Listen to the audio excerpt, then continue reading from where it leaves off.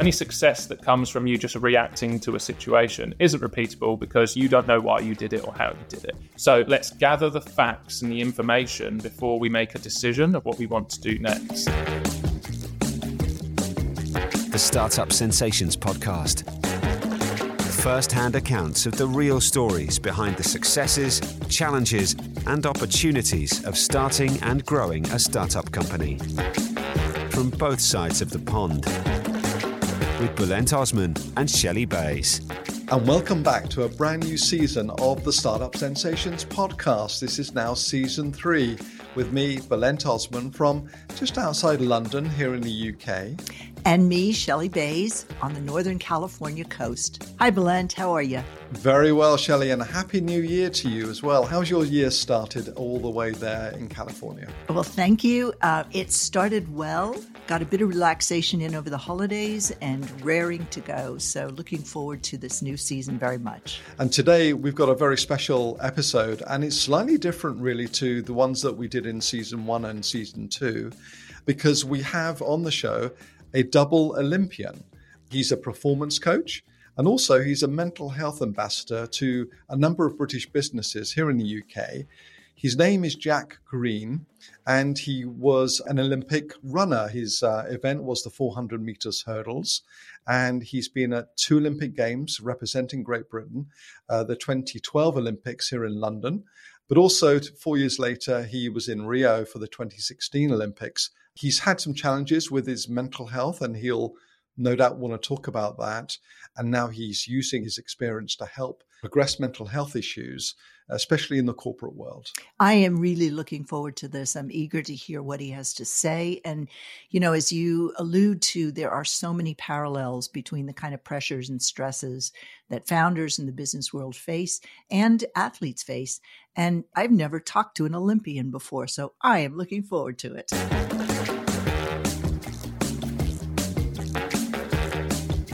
And I'm delighted to welcome Jack Green, who now joins us all the way from Canterbury in Kent here in the UK. Jack, welcome to the show. How are you today?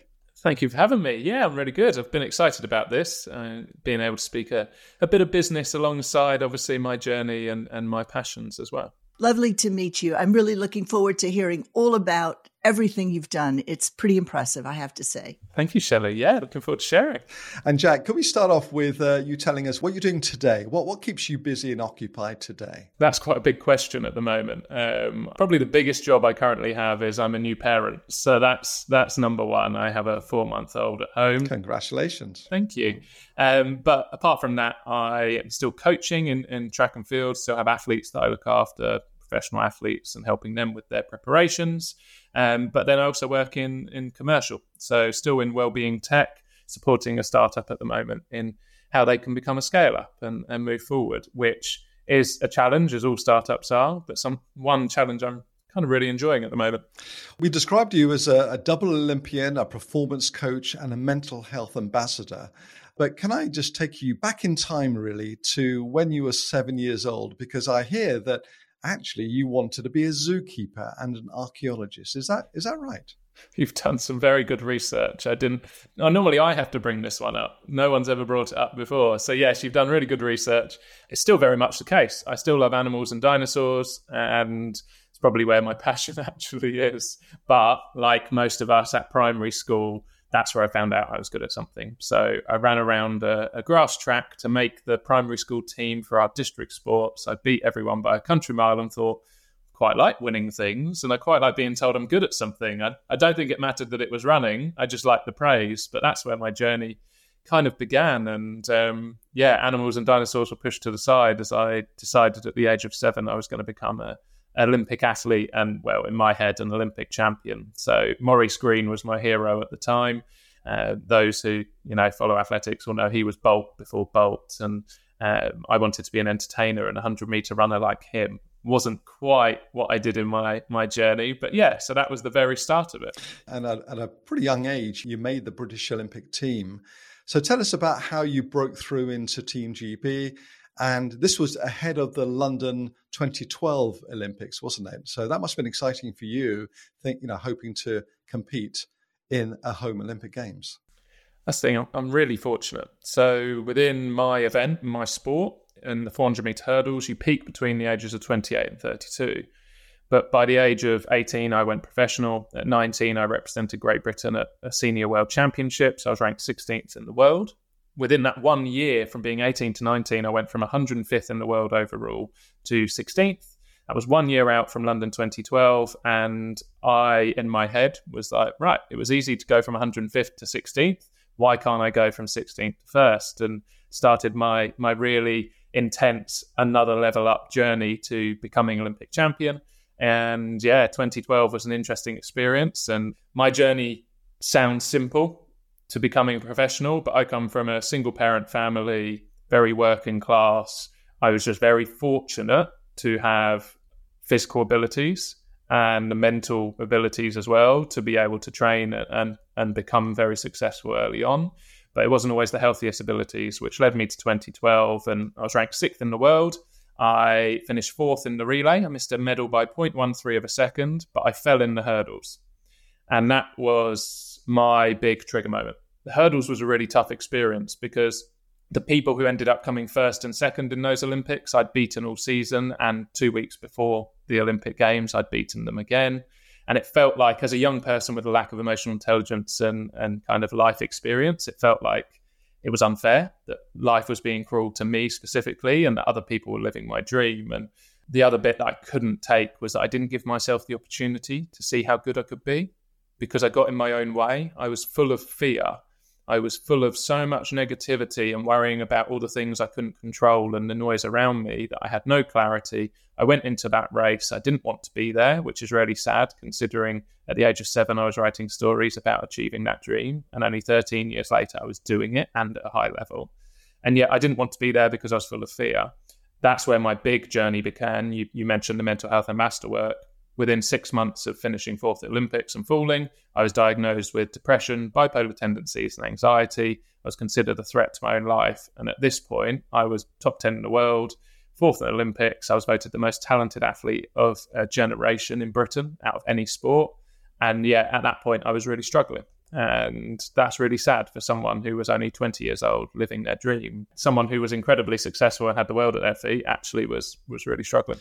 With the benefit of over a decade of hindsight from that moment, can you pinpoint a time when this started for you, these struggles? I mean, it's sad to hear that, you're at an Olympic semi-final and in front of your home crowd, to then hear that you didn't want to be there. Where do you think all this started and why? Why did it start, do you think? This is a full therapy session if we wanted to go deep into that. That's something I've talked about many a time going back to childhood. But I can tell you now, I had a mindset, really brutal mindset that still comes out at times. I'm quite obsessive and I'm quite intense. It's why I was successful early. I also believed I was better than everyone else, but I also understood everyone was a human being, so no one was above me. That led to me being able to be successful quickly. But this black and white brutal mentality was also my downfall because there was no kindness, there was no forgiveness within what I expected of myself and the demands and the intensity I demanded, and it wasn't sustainable. And I can tell you now in hindsight, I struggled with anxiety all through my childhood around what people think and trying to live up to expectations. I was a perfectionist from very early doors. I'm fortunate my mum is a child wellbeing and behavioural specialist. She says, looking back, there's so many things now with her knowledge and experience that she's like, I could see these things were creeping in, particularly around perfectionism. But those things are also why I was successful quickly. It just didn't lend to me being successful for a long time. And that's the problem. It wasn't sustainable. But yeah, so I've struggled and battled with that the whole time. But I think why it didn't really get picked up was because I was always successful. I was always overcoming the challenge that was put in front of me. I was always winning things. So when I go and, as a junior, become top 3 in the world as a junior athlete, when I'm training twice a week in my local town, people think, well, there can't be a problem with Jack. He's able to perform at this incredibly high level, so there can't be an issue because we split well-being and mental health. We'd split that from performance. Whereas what I know now and how I coach, how I teach, how I work is well-being as a foundation to high performance, but also as a human being, you will experience these ups and downs. And that's okay. You are a human being 24 hours a day. You are an athlete or a founder or whatever it might be for a part of that. You might think founder is 24 hours. It can be if you do it that way. But the reality is you are more than that in your identity. And we need to start understanding that, because when the wheels fall off of your one identity, that's where we're going to really struggle. In my case, I was only an athlete and my self-worth was attached to that. So yeah, there was lots of workings. As you can tell, I know quite a bit about myself and my journey now, and try and help as many people as possible to find that right way to win and that sustainable way to win, which is something, which is appropriate for founders. And within my commercial experience and my startup journeys that I've been in, I've been a bit of a mentor and a coach for the founders I work with to try and bring that sustainable excellence rather than burning out after whatever short time that is.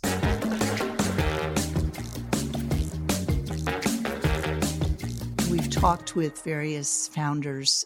We like to compare, contrast US and UK, Europe. And one of the things we've talked about is in the US, and I'm being very general here, it's okay to fail. In fact, it's sort of good to fail and demonstrate that you can fail and bounce back. So it doesn't have the stigma. Do you think that a little bit of that was cultural, that growing up in the UK, there is just generally this feeling that it's not good to fail? I mean, no one wants to fail. But if you're in an environment that says you can fail and still succeed, would that kind of coaching, do you think, have made a difference to you? Most definitely. And I think you're completely right on the cultural piece. I was fortunate enough to live in Florida for just over a year and train out there. And I absolutely loved the culture and environment around sport, because it was all about praise and positivity and celebrating achievements. Whereas in Britain, where, someone will ask me, oh, who am I? What do I do? And I'll say, oh, I used to be an Olympian. In this country, that's kind of like, okay, simmer down. So no, I'm just telling you what I've done, right? I'm not trying to show off. It's just who I am and what I've done. But we're kind of like, we want you to be incredibly successful in the UK, but you're not allowed to know it and you're not allowed to tell anyone about it. Whereas in America, I loved it. Like literally, I'd achieved the smallest thing, and in America, there'd be a party for it. And it was great. It was celebrated. So yeah, there is definitely that piece. And I try and be far more realistic with my expectations and kind as well, because I understand there's a journey. I understand that there are ups and downs, whereas when I was a young person and a young athlete, I wasn't allowed to have any imperfections. I saw myself as invincible. I saw myself as perfect, and that's what I demanded. So then any time that was questioned, I would really struggle to be able to handle that, because I'd built up this persona that I do not fail in any way. So when that happens, obviously you're challenged, and you're challenged when your identity is tied to that. You're challenged a lot deeper than just, did something happen within your workplace? And that's really why we're excited to have you on this particular podcast, Jack, because there are strong parallels to the world of business and startup businesses and scale-up businesses. Founders do need to feel they need to succeed. And in this country, as Shelley has pointed out, sometimes failure is deemed very negatively, which puts extra pressure on. So I'm just interested to go back to your story. You took 2 years off after the 2012 Olympics, but then you came back in 2014. You went to Florida, as you said, where the environment was so different, of course, not just the climate, but the attitude and the culture. And I know that you had a mental conditioning coach, a guy called Angus Mugford, who really helped you get over some of the challenges that you were facing. What did he do with you that made such a difference? Because you ended up 2 years later representing Britain again at the 2016 Olympic Games in Rio. So clearly that period of time did you a lot of good. Obviously, there was a lot before Angus. I worked with a psychiatrist because I was obviously in a really difficult place. So I worked with a psychiatrist in the Priory in Birmingham in the UK, and he was fantastic. He kind of set those foundations of helping me understand myself and get to a really stable place to be able to build and start to thrive. In that 2 years, the whole plan was to take myself away from high pressure and expectation, to be able to create space to manage myself and learn about myself. In reality, all I did was hide from it. So I felt better because no one expected anything of me. So I thought that was job done. I didn't actually learn anything about myself whatsoever. I just hid. So essentially I ran away from it. And then the only reason I returned to sport is because I didn't know I could do anything else. From the age of 7, that was my goal. And I went professional really early. And that was it. I didn't know I could be anything else. My identity still was Jack the athlete, because even when I didn't run, it was, oh, this is Jack, the Olympian. Oh, Jack's a runner. Jack's an athlete. It was never Jack's Jack or whatever other pieces I might have of myself. So I was still really attached to it. I was really fortunate that one of the best coaches in the world that's ever lived, Lauren Seagrave in Florida, said, come out to Florida and work with me. He'd worked with world record holders in my event. He thought I still had a lot to give. I didn't really know any better. I felt a bit better because no one expected anything of me. Started the journey again. I met Angus there. I actually was messaging him just before this.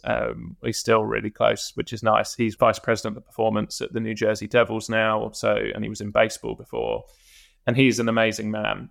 I can't tell you specifically what he did with me, to be honest. I can tell you that he gave me the space to talk and to work out my own thoughts. And then he would guide me in terms of performance. One of the school of thoughts, and it might not be exactly Angus's, but his kind of group of mental conditioning coaches was around staying neutral.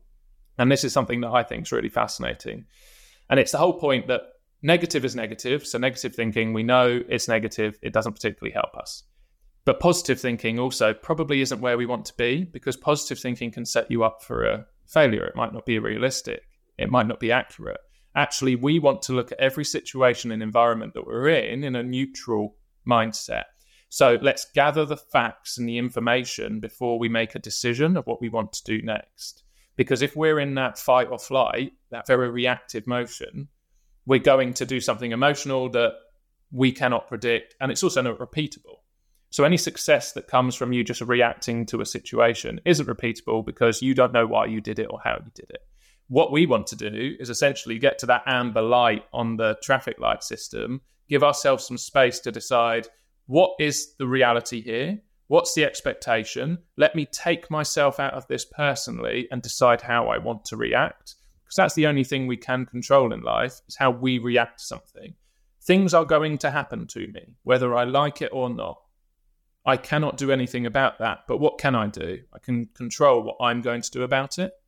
Now, I do this too well sometimes, and my partner will tell you she gets incredibly frustrated because I look at everything with literally like no emotion and like, let's look at it logically and how we want to react. And sometimes I get frustrated at myself because sometimes I'm like, I just want to react really emotionally to this. But success and repeatable success has come from, and better decisions and clarity has come from me being able to take that step, take myself out of the situation, analyze it, and decide how I want to react. Sometimes that is emotionally, but I've decided I want to. So that's a learning for you that might be interesting around how we make decisions, particularly if we're managing people, because people are a pain. They're a beautiful pain. That's why I love coaching. People are the biggest variable in the world. They'll bring you challenges, but it's also really rewarding to see them, watch them grow and develop. But that's where we can be incredibly reactive and emotional, and that's where we need to be able to look at the information first. You know, I read something once. It was about Luciano Pavarotti, the opera singer. He said, "This is me. I am Luciano Pavarotti, but I'm also the keeper of this tremendous gift, the voice. But the voice and me are not so tied together that I can't be a person." I think that's such a healthy mindset. The voice is a part of me. It isn't all of me. And I think that's why sports people struggle when they retire, because you are told you have to be 100 miles an hour, 100% all in on this one thing that you are. And then when that goes, the question is, well, who am I? And that's a dangerous thing. So that identity piece is so important. For me, I'm a father, I'm a partner, I'm a son, I'm a friend, I'm an employee, I'm a coach. You're a business person. Yeah. Everything, yeah. Right? I've got so many things. And what's really healthy about that is I can always find some positive, some good in my day of like, cool. Or I can close the book on something and it doesn't spill in. Sometimes it does spill in, of course, I'm a human being, but it doesn't spill in as much into my other identities. So when I've worked today, I'll clock off. It might not have been a great day, But I'm going to go back home and I'll pick up my other thing of I am a dad now and I'm going to do that. And not everything is bad in my life. Instead of, well, I'm a founder or I'm an athlete. Today hasn't been great. Now I'm going to go home and I'm going to ruin that relationship as well because I can't detach from that part of me. Mm-hmm. It's a really difficult thing to do, but it's so important as we transition and develop. And I imagine you've had probably similar things as exited founders of kind of like you get to the top of the mountain. I'm speaking one of my friends at the moment, he's an exited founder. And he's kind of like, well, I scaled that mountain and I don't really know what to do next because I put everything into that. So it's a huge challenge for so many people.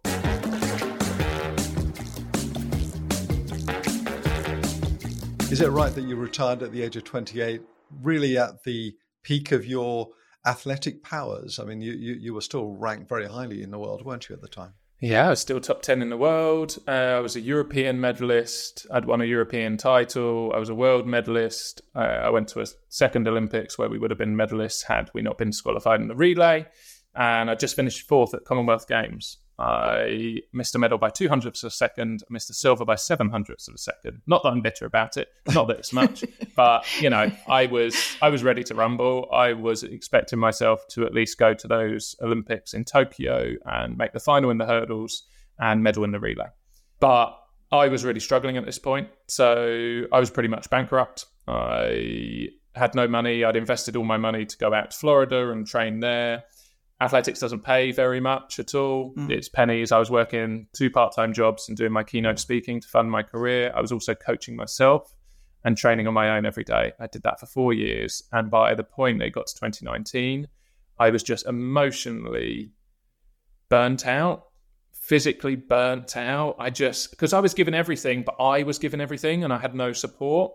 Yeah. I made that choice, so that's on me. There wasn't enough support within track and field anyway, but not only was I trying to become the best in the world at what I was doing, but I was also trying to pay my bills and have the stress of I might not be able to afford the rent this month. Imagine if we were doing that with our employees, right? It just wouldn't work. Number one piece of well-being is pay people on time. It's the simplest piece of well-being.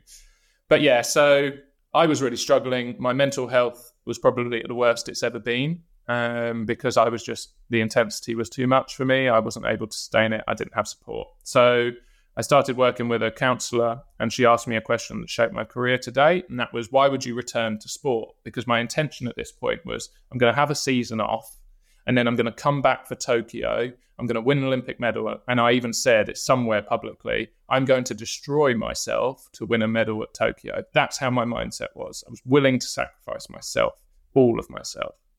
But when she asked me that question of why would you return to the sport, I couldn't come up with one reason as to why I wanted to. It was all the expectation of what other people would expect of me or think of me, or why wouldn't you want to be an athlete? You know, what a glamorous thing to do. It's your dream. Why wouldn't you go to another Olympics?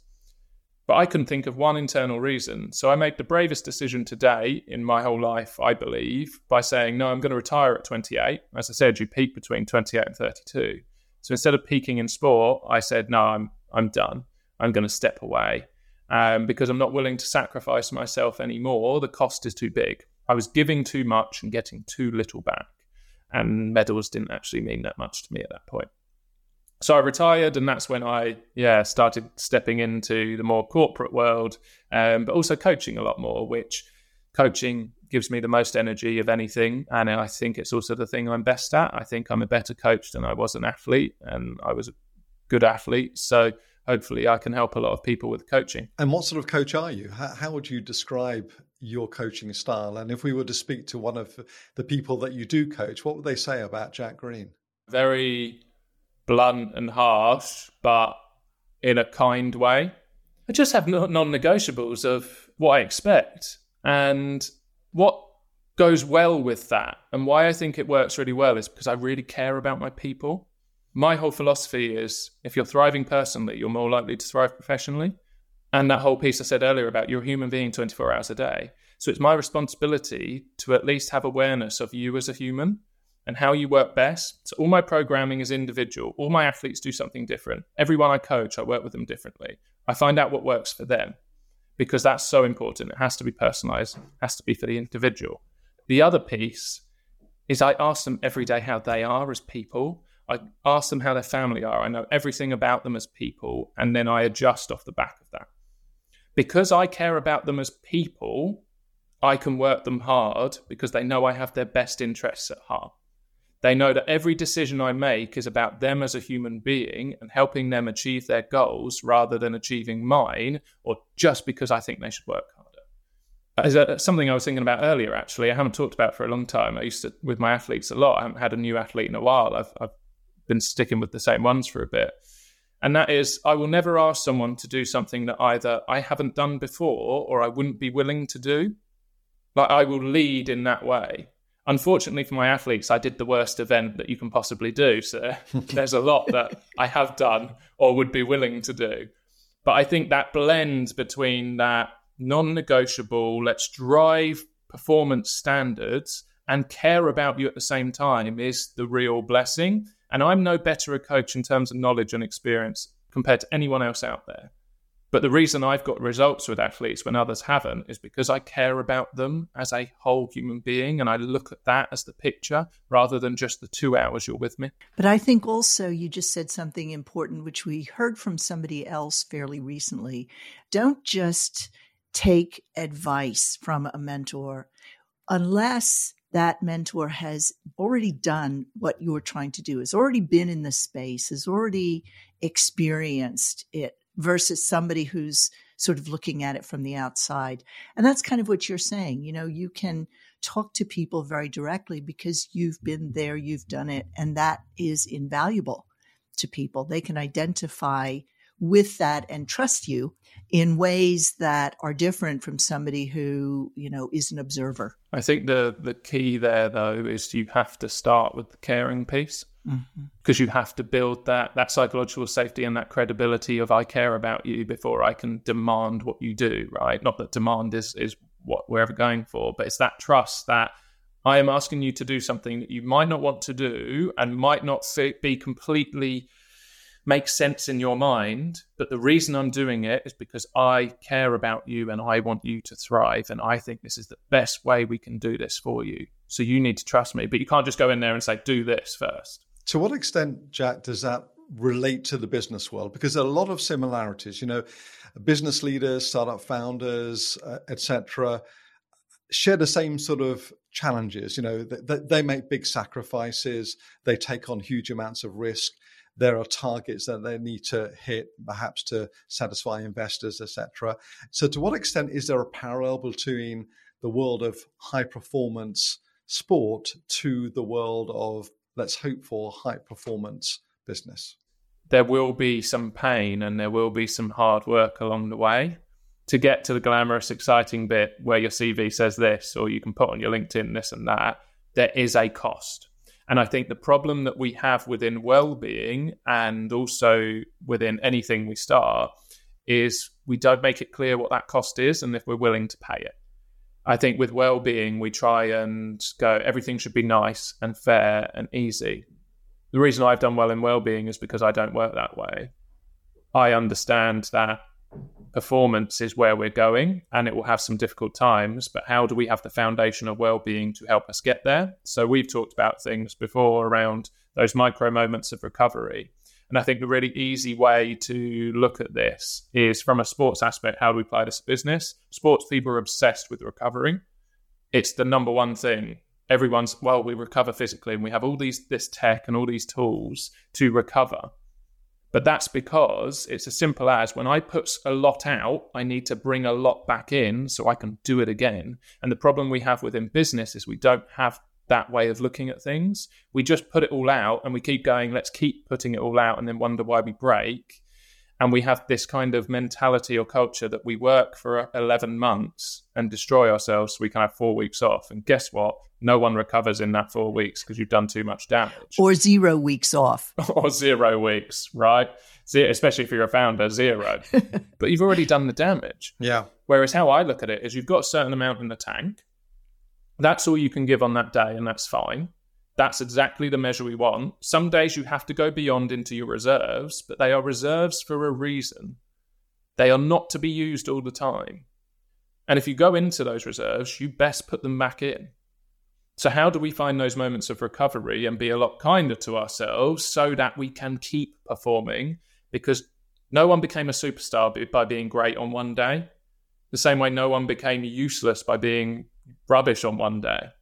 We want that sustainable excellence, and that's kind of where I come in on the recovery piece and try and bring those lessons from sport, because we are obsessed with recovering because we know how important it is.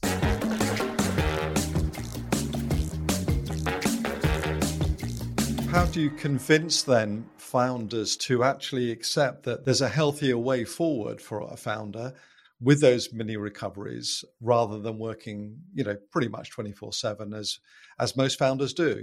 I know I was guilty of that, and Shelley, I think you probably were as well. Yeah, it's a great question because it is hard and everyone's individual. I'm also someone that would happily put in 24 hours a day, right? I've had to work on that and get to that point.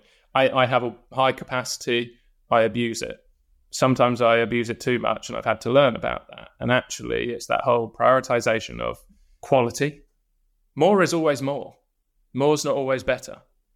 And we have a thing within sport, and I do this with my athletes. They might have another rep left or whatever it is. And we just weigh it up of, is it worth doing that rep, or will it take away from tomorrow? And would I rather you live to fight another day? Heroes aren't remembered, right? Really.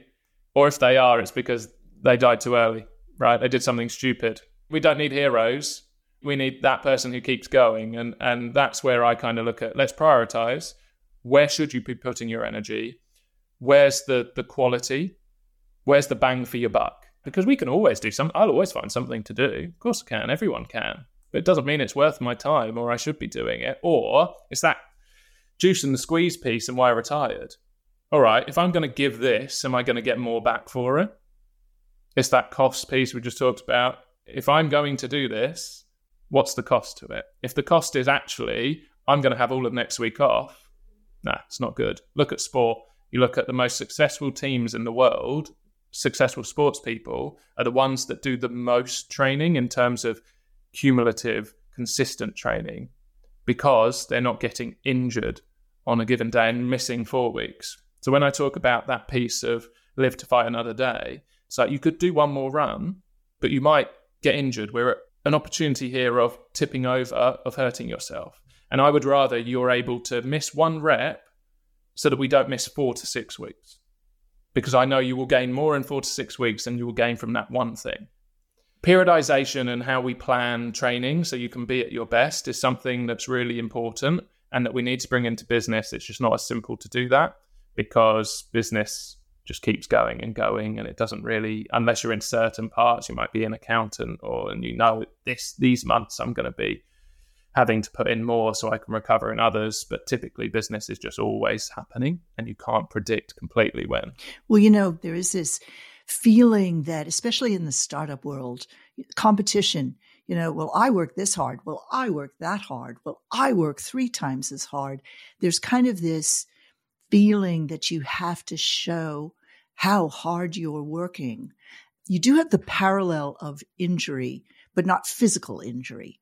So it's harder to explain to people how that attitude of just work harder and harder and harder and harder can lead to injury, just a different sort. Yeah, it's an interesting one. So I do a lot of executive coaching, mentoring as well. And a lot of this is building self-awareness. So people can actually ask themselves the question. So one of the questions I ask a lot, when I know I've worked with quite a few recruiters, for example, we know that's a hard job and they put in those hours and they work incredibly long hours and high intensities. But I'll ask the question sometimes of like, how long do you think you can do this for? How you're working right now, today, how much more you got of that? And they'll be like, oh, probably only a couple of weeks. I'm like, cool, now we're getting on to something, because now you can be like, cool, I know I've got this much capacity. How am I going to then make sure that I can keep doing that or bring it back in certain ways? And where can I be smarter? The more I coach, and the mentors I've had in coaching, who are some of the best coaches in the world, they always say the more they learn, the more they take out of their training programs. Their athletes do less. The easiest thing to do is to give people more. Because if you don't hit targets, you don't hit something, you go, well, I worked all the hours that I could be given, so it's not my fault. Well, it is your fault because you didn't do the right things. And that's where the success should be is, are you doing the right things? And are you doing the things that will help you win. And in terms of that, I work this many hours culture, it's just bizarre, because you should be celebrated for, guess what? I work not many hours and I'm successful. Isn't that the win-win, right? It's hard to do because you have to be really prioritized. But in the end, I only care about your results, right? When I went to Olympic Games, we didn't all cross the line and go, oh, right, so you won, but you did more hours and, oh, but I did more hours than you, so you should give me the gold medal. No, it was just the result. No one cared how you got there, right? It was all our own journey. So the journey is for you and no one else. The result is then, if you want to compare, if you want to go down that road, which is a hard road anyway, then look at the results at the end of the day. Focus on your own journey, and you'll all have a different journey to get there because you're all individuals. Well, part of it is understanding the goal. Where in sports, okay, it's a medal, it's a time, it's a tangible goal that you're going after. In business, it's a little less tangible in some ways, so it's hard to evaluate. So people just work at it. Yeah. It's like they're not sure where they're going or how to lead the company. So let me just work really hard. And also, we don't, as founders, celebrate mini successes along the way because we don't really know how much of a success that is. Maybe you close a contract or something, you should celebrate that. And maybe, as Jack has explained, take a micro recovery moment, if that's the right phrase, to replenish energy and to go forward again. In the sports world, it's very, very clear that everyone gets a coach. There are lots of coaching and you've had lots of coaches over the years. But in business, it's much more of a rare thing for a founder to get a mentor. To what extent do you think it's really important in business that business should adopt the sports model of coaching and mentoring? Oh, hugely. It's how we learn. I went from being an athlete to being global wellbeing lead at BBC. I did that during the pandemic before then coming into startups and the provider side of wellbeing. I only learned what I've learned because I had amazing people who gave me their time and answered questions. It's also the quickest way to learn because I just went directly with, I've got these problems. How did you overcome them?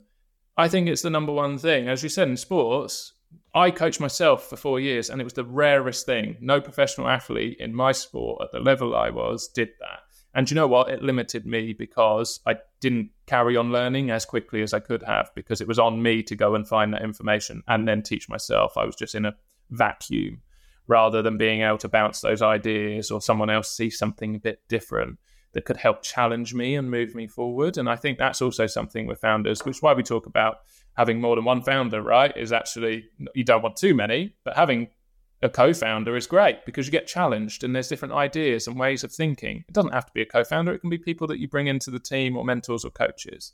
But I think the reason why it's not normal within business is because everyone's in their own business striving for it. And I think talking about the comparison piece, there's a little bit of that where sharing knowledge hasn't been so, not in my experience in 3 years, hasn't been so normal because it's competitive and this is my intellectual property and not sharing it. So then the coaches that are available are very expensive and probably not specific to what you do. And there's probably not an easy way to find them. I don't know a particularly easy way to find the right people other than my network and asking around and doing some outbound essentially. So I do think it's important. I do think it's the quickest way you can learn. I think learning from best practice and worst practice is the way to go. Just having conversations, talking to as many people as possible is so important. What are you seeing in the well-being space? You talk about startups in that space, and what are the trends? What are you seeing?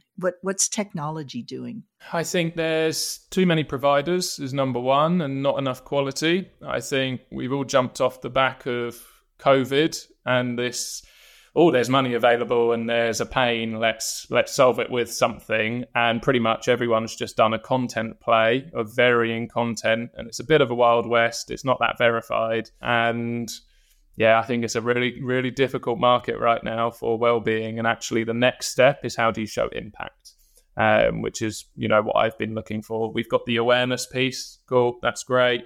We've got some content and some low-level education, but we're not seeing any impact. We're not seeing actual changes in an organization because these things at the moment are nice to have rather than actually solving the pain. It's a really difficult market. I do think it's settling a little bit. at the moment. I think there was a hype curve with COVID. It's coming down a little bit. It will settle where it needs to be. And the providers that are left are going to be the ones that genuinely have a mission of wanting to help people, but also will be high quality because they're the only ones that have survived. Yeah. And what's the secret of making this work, Jack? What's your own personal view as to what these providers should do to really crack the code here? If I knew that, I'd have my own startup, I think. Maybe we can help you with that. Or I'll be coaching a lot more people. Yeah. No, I do think it's the impact piece. I think everyone gets excited by SaaS and technology, but the problem with wellbeing is wellbeing so personal that you can't take the human being out of it. So how do we make that piece scalable is the challenge. And I think also going back to almost that goals piece of, well, actually, what do we want to achieve as a founder, as a startup? We don't all have to be the next Amazon. And I think that needs to be understood. And I don't think people ask that question enough at the start. So, Jack, just a final question to wrap up what has been an absolutely brilliant conversation with you. What one or two key pieces of advice would you give founders or startup leaders or business leaders in general, advice around high performance? Number one is there's no solo, there's no individual. It's that whole thing of it takes a village. Find people that can help. Understand where they play their part. Not everyone should be on the journey with you the whole way. Not everyone should do whatever. They can be parts. They don't have to be completely in your business, but find people who can support you because you'll get to where you want to be a lot quicker. It's no different to listening to your customers, right?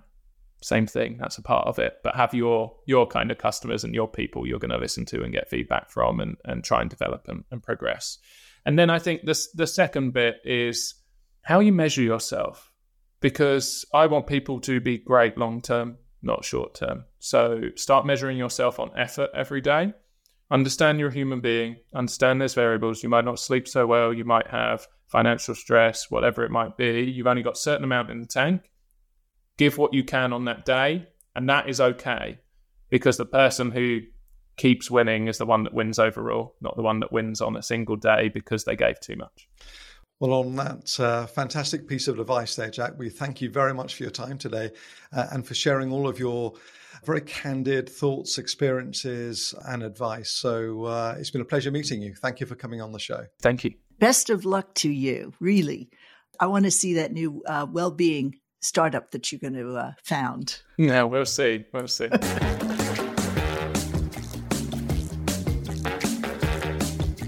Well, Shelley, I found that a very different but truly inspirational conversation with Jack. We covered so much ground. I found it very moving to hear some of the struggles that he went through, and he was fairly honest about those. But I think what was the really great part was how he has turned his life into something so positive.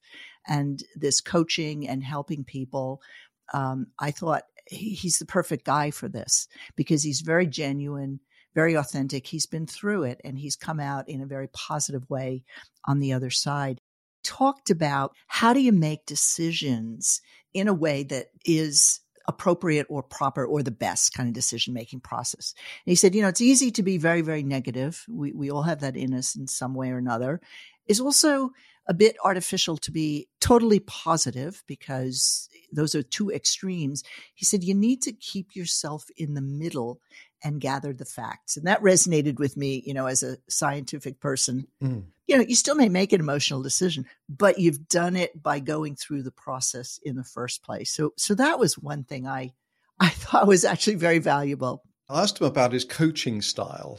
He said, well, his coaching style is firm but fair. And he's got a number of non-negotiables. And at the end of the day, he feels that he can get the best out of his people that he coaches because he cares about them. He cares about them as people, as human beings. And for that reason, he feels he can demand a lot out of them. Yeah, it's this idea of trust. If, say, you're a founder and you have the kind of relationship with your staff where people trust that you are there to do the best for the company, for them, it isn't a competition. then you can be direct and the whole thing works in a very different way. We talked, if you remember, about the difference between the US and the UK in terms of failing, and that one of the things that's a positive attribute about the US business community is you can fail and you can come back. It's not the death knell. And he talked about a way of dealing with that is to celebrate celebrate the small victories along the way rather than waiting for the great big party at the end because you've climbed the mountain. Celebrate wins along the way because that creates an environment of achievement. Yeah, absolutely. He said, in America, you achieve the smallest things and then you throw a party. That's right. We like parties. Well, the other one for me was about the micro recovery. You know, I was keen, we were both keen to bring out the parallels between being an athlete, you know, and coaching with the world of business. And he talks about the micro moments of recovery where it's important to recover. And clearly from athletics point of view, that's true, isn't it? You know, you train very hard, but you need to recover so your muscles recover, your mind recovers. But we as founders and business leaders, we're not very good at that, are we? No. And, you know, he used the word sustainable a number of times because I think what he's trying to do is help people develop a sustainable way of achieving, not just a superstar that then, you know, a nova that blasts into this outer space and then dies. You know, he said, you can always work harder, but are you doing the right things? You can always push people to do more, but is more better or is it just more? Next time on Startup Sensations. We spend about $1.2 trillion every single year on food which is wasted. It is the equivalent of the entire GDP of Mexico. Thanks for listening to Startup Sensations. Don't forget to subscribe to this podcast on your favorite platform so you never miss an episode. Follow us on the Startup Sensations podcast LinkedIn page and watch video highlights on our YouTube channel. Get in touch with us. Email hello@startupsensations.com. The Startup Sensations podcast.